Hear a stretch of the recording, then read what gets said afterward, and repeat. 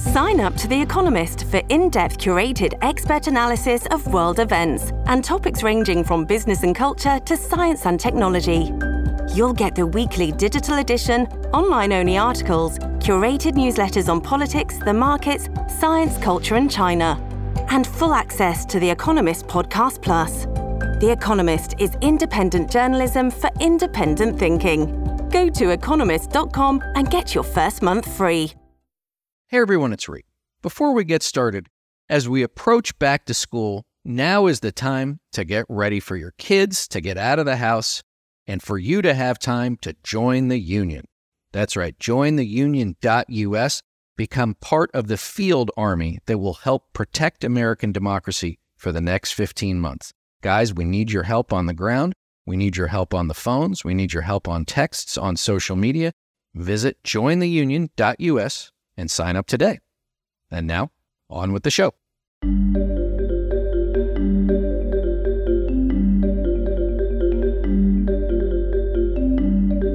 Welcome back to the Lincoln Project. I'm your host, Reed Galen. Today, I'm once again joined by Ron Insana, senior analyst and commentator at CNBC. Ron has been a highly respected business journalist and money manager for over 3 decades. He's written 4 books on Wall Street and is a sought-after lecturer on domestic and global economics, financial markets, and economic policy issues.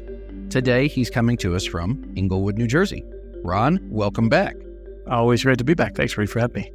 So, Ron, always love having you back because we never know where the conversation's going to take us, but I do know where I want the conversation to start. So tell us, from your years of experience from sitting on the set of CNBC, tell us how you see the American economy. It feels like unemployment is down. It feels like wages are up. It feels like inflation is middling. And, consumer goods purchases, as I saw as we're recording this morning, were higher than expected. So with all that, I guess, relatively speaking, good economic news, tell me why everybody's still so afraid of everything. It's a great question, and it's one that I don't understand because, a lot of times around environments like this where people feel bad about the economy, even though it's doing well, you start worrying about this mythical psychological recession, which is never a reality. I mean, recessions are real. They don't just occur in people's minds. The reality is that the U.S. economy, both in absolute and relative terms, is doing quite well. We have, as you mentioned, unemployment still hovering at a 50-year low. Unemployment for minorities is at a near all-time low. Most of the women who left the workforce during the pandemic are back. The prime age working force is bigger now than it was pre-pandemic. And so along with that, as you mentioned, consumer spending is still reasonably strong. Investment is extraordinarily strong. The Atlanta Federal Reserve publishes a tracker of gross domestic product, and right now it's running at 5% even in the third quarter. That'd be the strongest quarter we've seen since we've come out of the pandemic, except for, the immediate aftermath. And so the U.S. economy is actually in many ways quite hot. There are pockets of weakness. Manufacturing is a little weaker than we'd like. Real estate is just messed up in the sense that existing single-family home sales are down, but home building is actually booming. So in a certain sense, it's a bifurcated economy. But when you look at the rest of the world, the U.S., by most measures, is doing extraordinarily well and better than most of the rest of the world in an environment that was so punitive just a short time ago. Ron, the big banks, JP Morgan, Morgan Stanley, Goldman Sachs, you name them. They all do these forecasts, and I assume that's for their customers. I assume that's for the media. That's for maybe the Fed itself. But they put out these forecasts, and they hope people will read them, and they obviously, I think, hope they'll be right, or at least correct. Maybe they don't want to be right, but they'll be accurate is maybe a better way to put it. And they all said, we're going to be in a recession, we're going to be in a recession, we're going to be in a recession. The Fed's like, well, maybe we'll have to raise rates, maybe we won't raise them as fast. So bottom line, does anybody know what the hell they're talking about? Right now, no, and I would include myself in that. Insofar as up until about 5 weeks ago, I was also calling for a recession sometime before the end of the year. The Federal Reserve has taken interest rates from 0 at the depths of the pandemic to over 5.5% today, with the possibility that they could still raise rates another quarter, another half point by the end of the year if the economy stays hot and inflation should, for some unknown reason, pick up noticeably. And so we all thought, and I think in fairness, with all the indicators that we've seen over the course of the last year, many of which traditionally have pointed to a recession sometime over a 6 to 15 month time horizon, we've all been surprised by the resilience of the economy the fact that inflation has come down without a recession. The print on consumer prices at the peak was 9.1%. We're down to about 3.2%. Inflation's been cut by 2/3. And that's happened without unemployment going up. It's happened without the economy slowing down in a meaningful way. So it's taken a lot of us by surprise. And typically when the Fed gets as aggressive as it has been, which is rare, by the way, they usually break something and cause a recession. We saw a little breakage in regional banks earlier this year that was contained, didn't turn out to be a systemic issue, and the economy keeps chugging along. And to a certain extent, there are a couple things, Reed, that we didn't take into account. Number one, the U.S. economy, because rates were so low and because individuals, homeowners in particular, and corporations locked in low long-term interest rates, they're less rate sensitive in this cycle. We also have fiscal stimulus, which no one really expected to see, and we probably underestimated the impact of the CHIPS and Science Act and the Inflation Reduction Act, however poorly named that is, that's providing an infrastructure boom and a manufacturing production boom, if you will. We're building out capacity for semiconductors, computer chips. That's offsetting some of the tightening that the Fed's undertaken. And so I think the misread is for that very reason. We may have just not fully accounted for factors that have made this economy more resilient than anything we've seen in kind of a more traditional setting in our past. I've heard a couple of times, Ron, that wages are growing, right? Hourly wages, salaries are growing, and that the Fed sometimes takes action to slow the growth of wages. This would seem to me to be antithetical to a nation's central bank, who is charged with, I assume, ensuring the currency and in some respects the economy, I don't want to overstate it, of said wage earners. So why do they do that? There's this horrible antiquated model known as the Phillips curve, which really measured the relationship between wages and prices in Britain from I believe it was the 1870s to the 1960s, very closed economy to a certain extent, and found that as unemployment goes down, inflation goes up.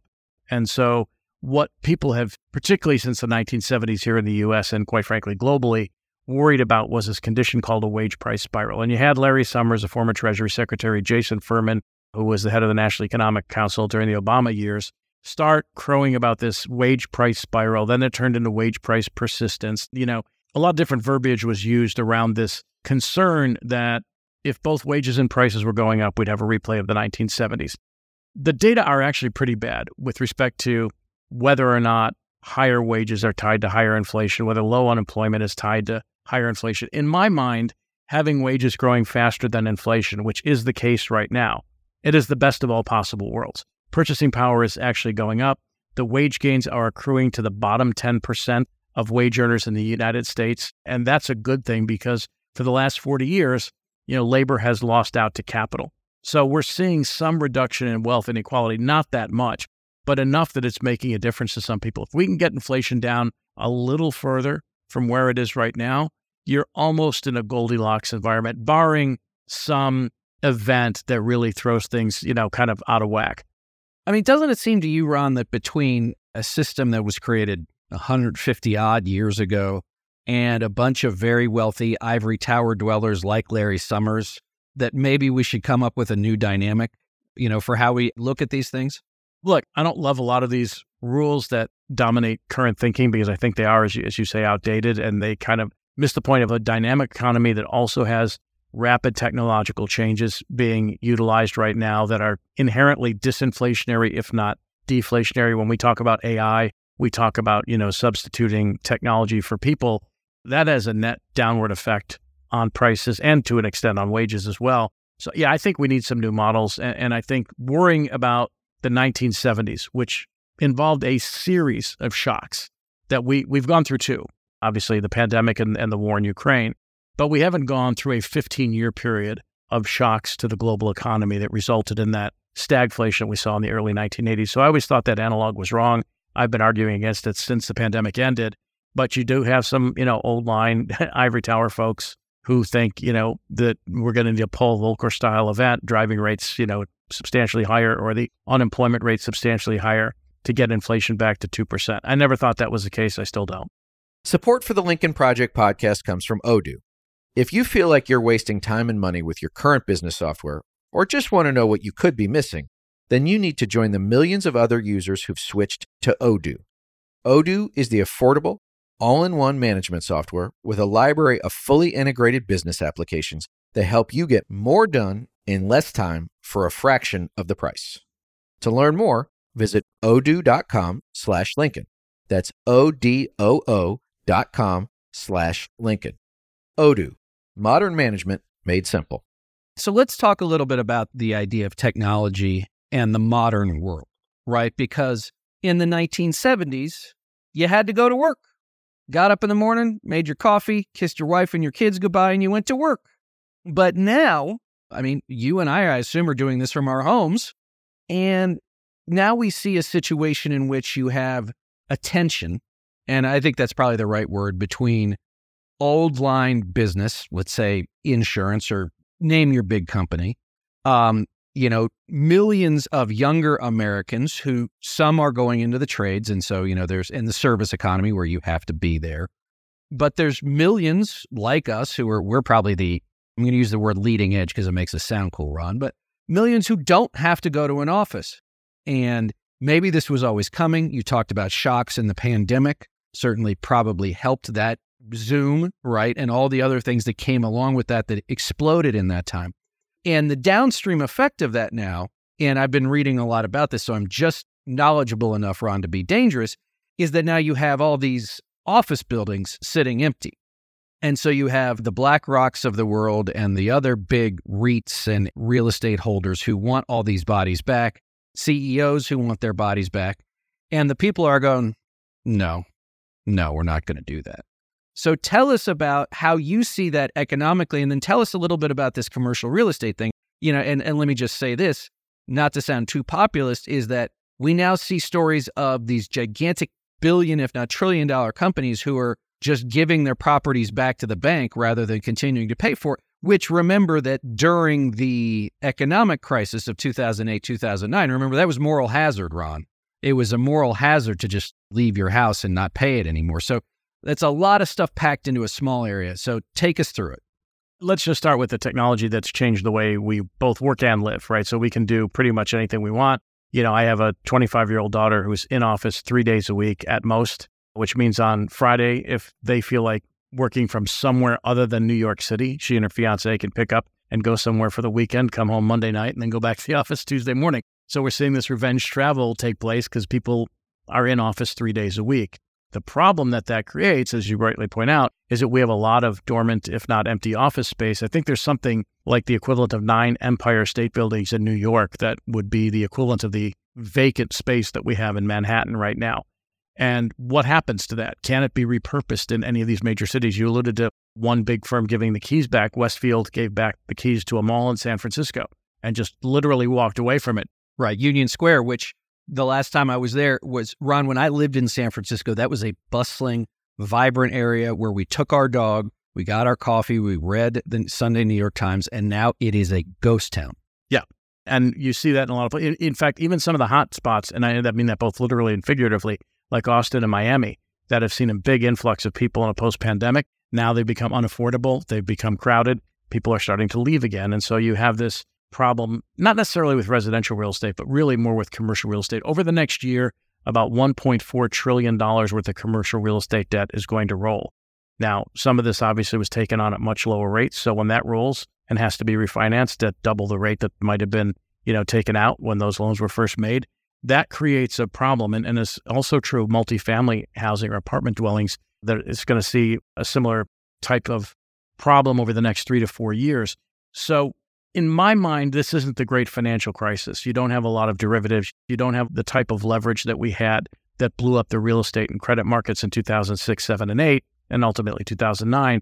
To me, this looks more like the savings and loan crisis of the 1980s and early 1990s, where we'll find out who's on the hook for the debt. It's going to get restructured. It's going to be bought at much lower prices, and there's going to be a lot of pain. The question, in my mind, in addition to what do you do with all that vacant space, very hard to convert New York office buildings into apartments. Only about 25% of them can be. But what does the Federal Reserve do? Will it be a big enough hit to the economy that the Federal Reserve not only stops raising rates, not only pauses, but actually pivots and starts cutting rates again sometime in 2024 to ease the burden on the financial system? And then that actually becomes a tailwind for the economy rather than a headwind. So it's a critical question. It's a big nut. It's going to be a big problem. And I've talked to some people in government, and I've suggested that they kind of get their minds wrapped around who the bag holders are, whether it's the banks, whether it's specific investor groups, whether, it's these investment firms that you referred to. They need to know who's holding the bag, because then they can figure out a more enlightened way to restructure this debt and not have it come to a head the way it did in prior periods. Well, because to me, that's the thing that I think that would be frustrating for me, I think, and probably enraging to millions, if not tens, if not hundreds of millions of Americans, is once again the idea that we are going to privatize profit in the good times and socialize the downside in the bad times, at least the bad times for these people. Do we have to expect that there's going to be a bailout of these guys who bought, built, rented buildings, and now it's well, we're big enough that you can't let us just go down. Okay, but that never happens to the little guy. And I know I'm oversimplifying. Well, no, and not really. But I mean, you privatize profits and you socialize losses. That's been the reality of systemic financial problems over certainly the course of my career, which is almost 40 years now. I think this is more like a workout, a restructuring that may have some government involvement. I think the bailout, if it comes, will be in the form of lower interest rates from the Fed that eases the burden. I don't think the Fed's going to step in and buy commercial real estate. I don't think you're going to see the federal government, which is already on the hook for plenty of debt as it is, offer lifelines to these firms unless or until it presents a systemic financial risk that could topple the entire banking system. That's where you get into those moments where moral hazard be damned. You just have to, as an old conservative friend of mine who would no longer say this, said it to me during the great financial crisis, you have to hold your nose and just do what you hate doing. The risks are too large otherwise. And so I don't think we're there. I don't think that's where we're going. My focus right now, while that appears to be an emergent problem, is on what's going on elsewhere in the world as having the potential to be a little more upsetting to the pace of global economic growth and maybe even to domestic growth as well. And so I want to get to that in 1 second, but I do want to ask before we close out on the commercial real estate / technology / employee piece of this, which is when a CEO has gone to Wharton, Harvard Business, Stanford Business School, whatever it is, it's case studies, finance, all the other stuff, right? A lot of math that I'm not good at. But at what point, or do they ever realize, you said your daughter goes in 3 days a week, it might not be the world that you came up in. It might not even be the world that I think is ideal, because I do believe that I would hope young people would rather be together than alone. I think that there is, opportunities for mentorship, et cetera, et cetera. But Ron, the reality is reality, which is if people aren't going to come back to work, especially like the Gen Zers or maybe the younger millennials would be like, I'll go find another job. Yeah. Look, I am the proud owner of 3 Gen Z kids. There are times, one, where you want to impart your wisdom from having spent, multiple cycles, going through things in life. And then there are other times when you have to step back and realize it ain't your time. And things have changed, and there are some material differences in the way this generation is going to work and live. And I think that's hard for a lot of CEOs. And I agree with you. I mean, the mobility that comes with being in the office, the idea generation that happens, kind of off the cuff in a hallway conversation, or the notion of mentorship and the types of opportunity sets that exist when you're seeing someone face to face are extremely important. Having said that, I think the pandemic, from a psychological perspective, was far more profound for that generation than anyone realizes. They either lost their senior year of high school, their first year of college. Their lives were disrupted in ways that maybe not as bad, but similar to ways in which other generations had their lives disrupted by war. As I used to argue with my kids a little bit, I said, listen, my dad's generation had to leave the country, fight and die. Your generation has to stay home and live. So let's not overstate what this is. But again, it was very isolating. It was very disruptive. And they've now made a choice that there are other things they'd rather do, than simply commute an hour a day into Manhattan, spend all that time, spend money buying food in an expensive city, and then drive home for another hour. The dynamic has changed. And I think CEOs need to recognize that and understand that maybe they just need to rethink the way in which they do it, the way in which they find community, the way in which they provide those other benefits that used to exist face-to-face, and do it in a more creative way with the technology that they have at their fingertips. All right, Ron, so let's zoom out of empty Manhattan office buildings and zoom back into the rest of the world. So I'm going to read a headline from Reuters, and then I'm going to read you a text I got when I asked a very smart buddy of mine, a guy named Mike, about it. It said, quote, "Contagion fears spread as China property sector cash crunch intensifies." And it says, China's largest private real estate developer, Country Garden, is seeking to delay payments on a private onshore bond for the first time, the latest sign of a stifling cash crunch in the property sector, piling pressure on Beijing to step in. So I asked my buddy about this, and I wrote, how can a command economy have private industry that doesn't get bailed out? And he wrote back, I don't get it. To be completely candid, I don't understand the Chinese system very well at all. You know, my buddy who runs an investment fund has been to China a dozen times to try and find investment, and every single time he comes back and says that everything in China is a fraud. He says that when he looks under the hood, some aspect is significantly worse than it was portrayed.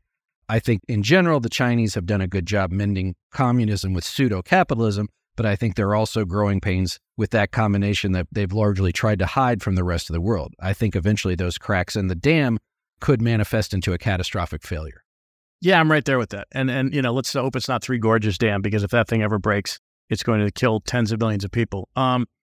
China, instead of going through growing pains, in my estimation, and this is my own personal view from having seen Japan presumed to be the winner of everything in the late 1980s, I think China's in its death throes economically. I think they have done so much that is so brittle, that is so hard to fix, that the problems in their property sectors, as you point out, aren't just limited to this one company. They have 50 ghost cities in China that have no inhabitants. These are massive cities that literally have no inhabitants in these apartment buildings.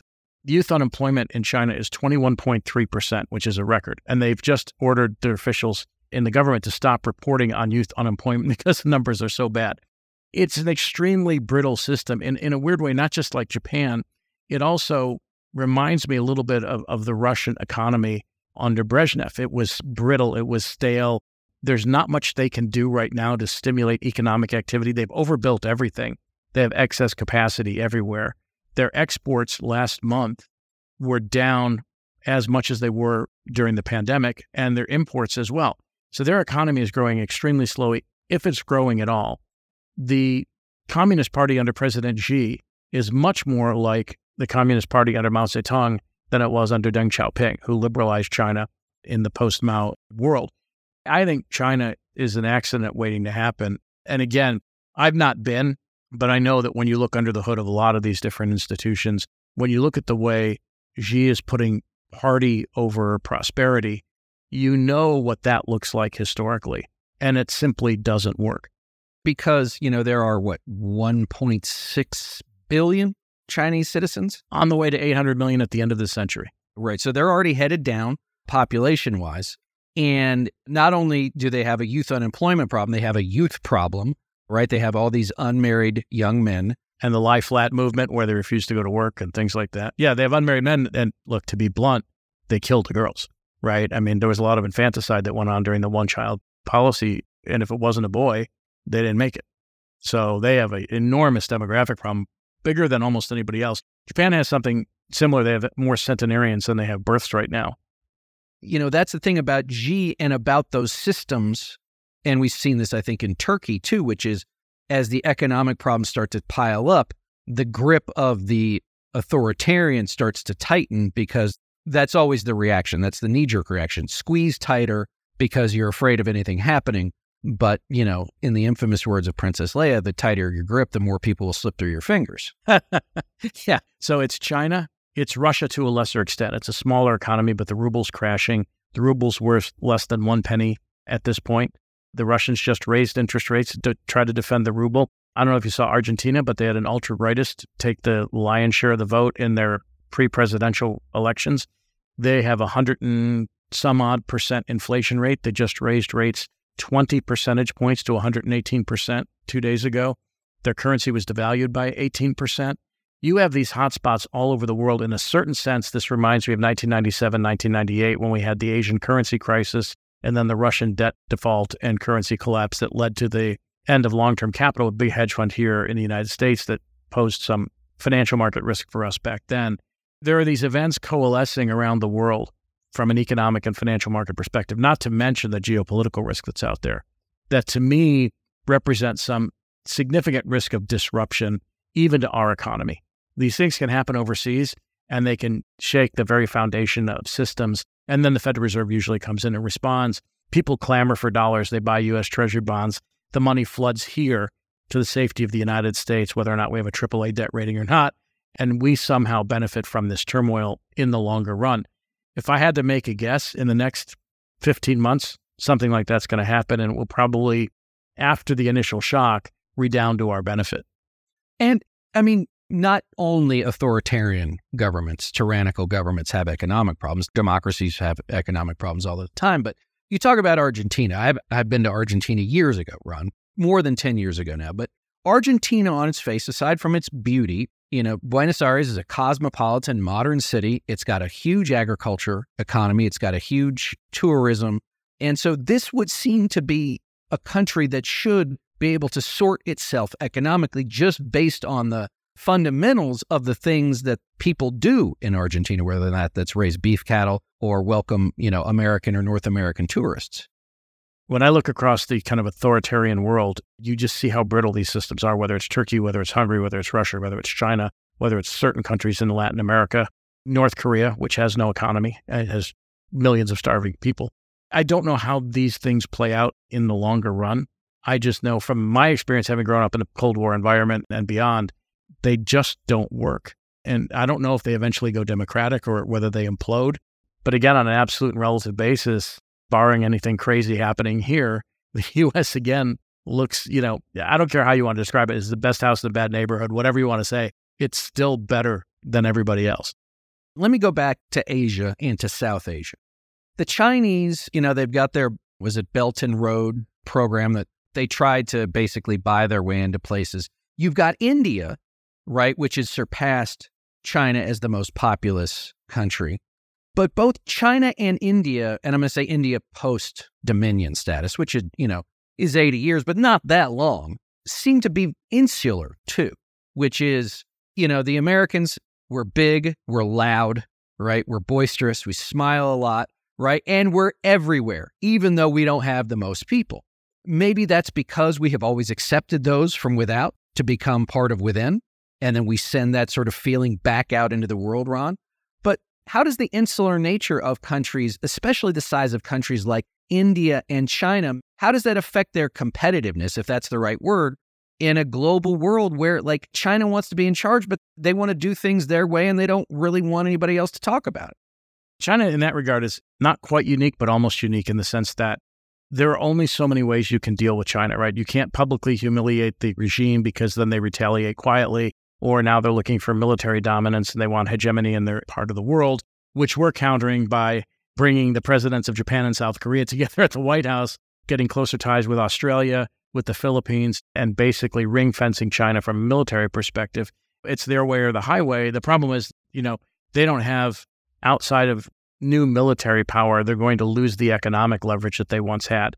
India is a different story in the sense that rather than being brittle, they're dysfunctional. They have a political system that simply doesn't work. If they had done in the last 40 years what China had done with its infrastructure, with modernizing rural areas, with bringing people out of poverty, India could have easily been the most powerful economy in the world. They just, from a political standpoint, and given the way that their country is structured, given the way their states operate, given the tensions that they have with Pakistan and China, they really, in a lot of important ways, haven't gotten out of their own way to grow in a manner that befits a country that does have 1.8 billion people, very well educated, middle class that is bigger than 300 million people. They have the stuff to really forge ahead. The problem is they keep choosing China and Russia as more dependable partners than they are the Western world. And I think they would benefit from a geopolitical pivot, I think, more than almost any country on the planet. Well, because Narendra Modi is another sort of authoritarian-ish guy, right? Yeah. In a weird way, I don't know who else you lump in with him like that as being, ish, but he could make great strides if he focused more on economic advancement than, concentrating political power. And India would be formidable. And it would be a great ally for the United States because you then would have a bulwark against both China and Russia simultaneously if we were able to pull that off. I would love to see us cozy up to them in a way that's meaningful because they do have a lot of talent. Look, we could use more people. We could easily open the door to a wide variety of individuals from countries like this that have, highly educated populations that they could send over here and help fix our demographic problem, which we also happen to have, just not to the same degree as some of the other countries around the world. Well, yeah, and let's bring it back home as we close up here, Rod. So you say you're the proud owner of 3 Gen Zers. I'm the proud owner of 2 on the other end of the Gen Z spectrum. They don't marry as much. They have kids later. If they have kids at all, they don't have as much sex. They don't smoke as many cigarettes. They don't do as many drugs. They don't drink as much alcohol. But, they don't seem to be interested in the things that we were sort of interested in, right? That they just have a different worldview. And I'll tell you, even just, I don't know if you can appreciate this. I know I can. Even, I got 11 and 13-year-old, they speak literally almost a different language than I do. Yeah, I have some communication struggles. I think with my 2 younger kids who are 21 and 20, and either one is entering college belatedly. He's been a music producer for 3 years and decided he wanted a business degree. And so he's now beginning to speak my language more fluently, although we have differences of opinion on a wide variety of things. My younger one, who's going to go into wealth management, is kind of locked on. It's funny that you say this, 'cause I look at them and their friends, and I see some really hardworking, focused kids. And they're like, Dad, you haven't seen the rest of our friends, So they're telling me what you're telling me, which is that, some of them have kind of checked out in a way and aren't fully engaged. Look, some of that has to be a function of age. Some of that has to be a function of the disruption that they went through. Listen, my generation, I'm a tail end baby boomer. So, there were plenty of us who were idiots, we walked around bumping into walls trying to figure out what we were doing. Some of my friends would, get stoned before school, go to the beach, surf, and then, come to algebra stoned. I don't know that generations are that different. I do agree with you that they're behaviorally, from a relationship standpoint, a little different. But the hard part for me is I don't see them at home. All 3 of my kids are involved. One's engaged. The kid thing is an open question. But yeah, look, I think every generation says this about subsequent generations. So I don't know that it's that different than, my dad having extreme trouble with my brother over the length of his hair in a not quite post-Beatles environment, or my mother's father listening to classical music and opera and losing his mind when she listened to swing. I think we all have, some complaints about the next generation being not as hardworking, not as plugged in. And then they roll around and they do have kids eventually. They do have mortgages and they lock on and they become us. And please forgive me, I did not mean to impugn their work ethic. It was just the differences I've seen, because I know, look, we have, I don't know, probably 10 or 12 Gen Zers, and they all work their tails off, right, 24/7. The difference is, of course, that they don't often have to leave their apartments to do it. And if I told them they did, they'd go work somewhere else, as I said earlier. Yeah. They have more distractions than we did, but we had more distractions than our parents, right? I still remember vividly the argument about how far away I should sit from the television set. It was 3 feet minimum, right? And television was going to ruin our brains. I just think some of the concerns are very similar to the concerns of any generation that's aging out. And, you can read this in Greek history as well. They say the same thing about young people, back during the time of Socrates and Aristotle and Plato. So I'm a little less worried about the next generation, I think, than some people are. Well, and I would say, too, that, as I might have said to you before, Ron, that generation saved our bacon electorally from my perspective last year. And if the focus in the next election is on social issues, I saw a really interesting stat. I don't know if you saw this.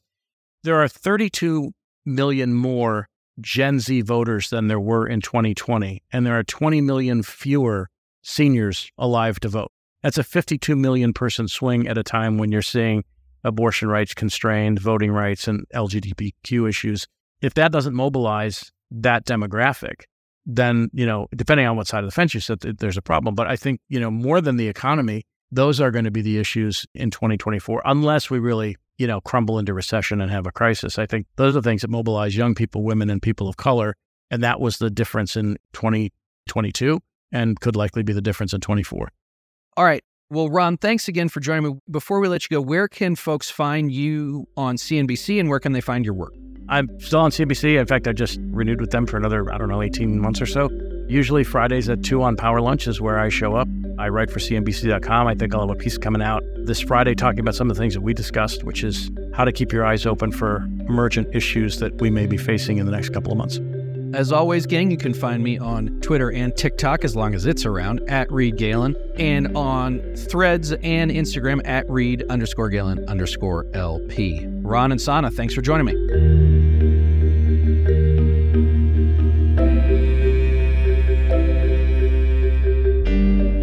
Thanks again to everyone for listening. Be sure to follow and subscribe to The Lincoln Project on Apple Podcasts, Spotify, Google, or however you listen. Don't forget to leave a 5-star review. To connect with us, follow us on Twitter @Project Lincoln, and for more information on our movement, to join our mailing list, subscribe to our newsletter, or make a contribution to our efforts, visit lincolnproject.us. If you want to message the podcast directly, please send an email to podcast@lincolnproject.us. And if you want to personally join the fight to save our nation's democracy, visit jointheunion.us.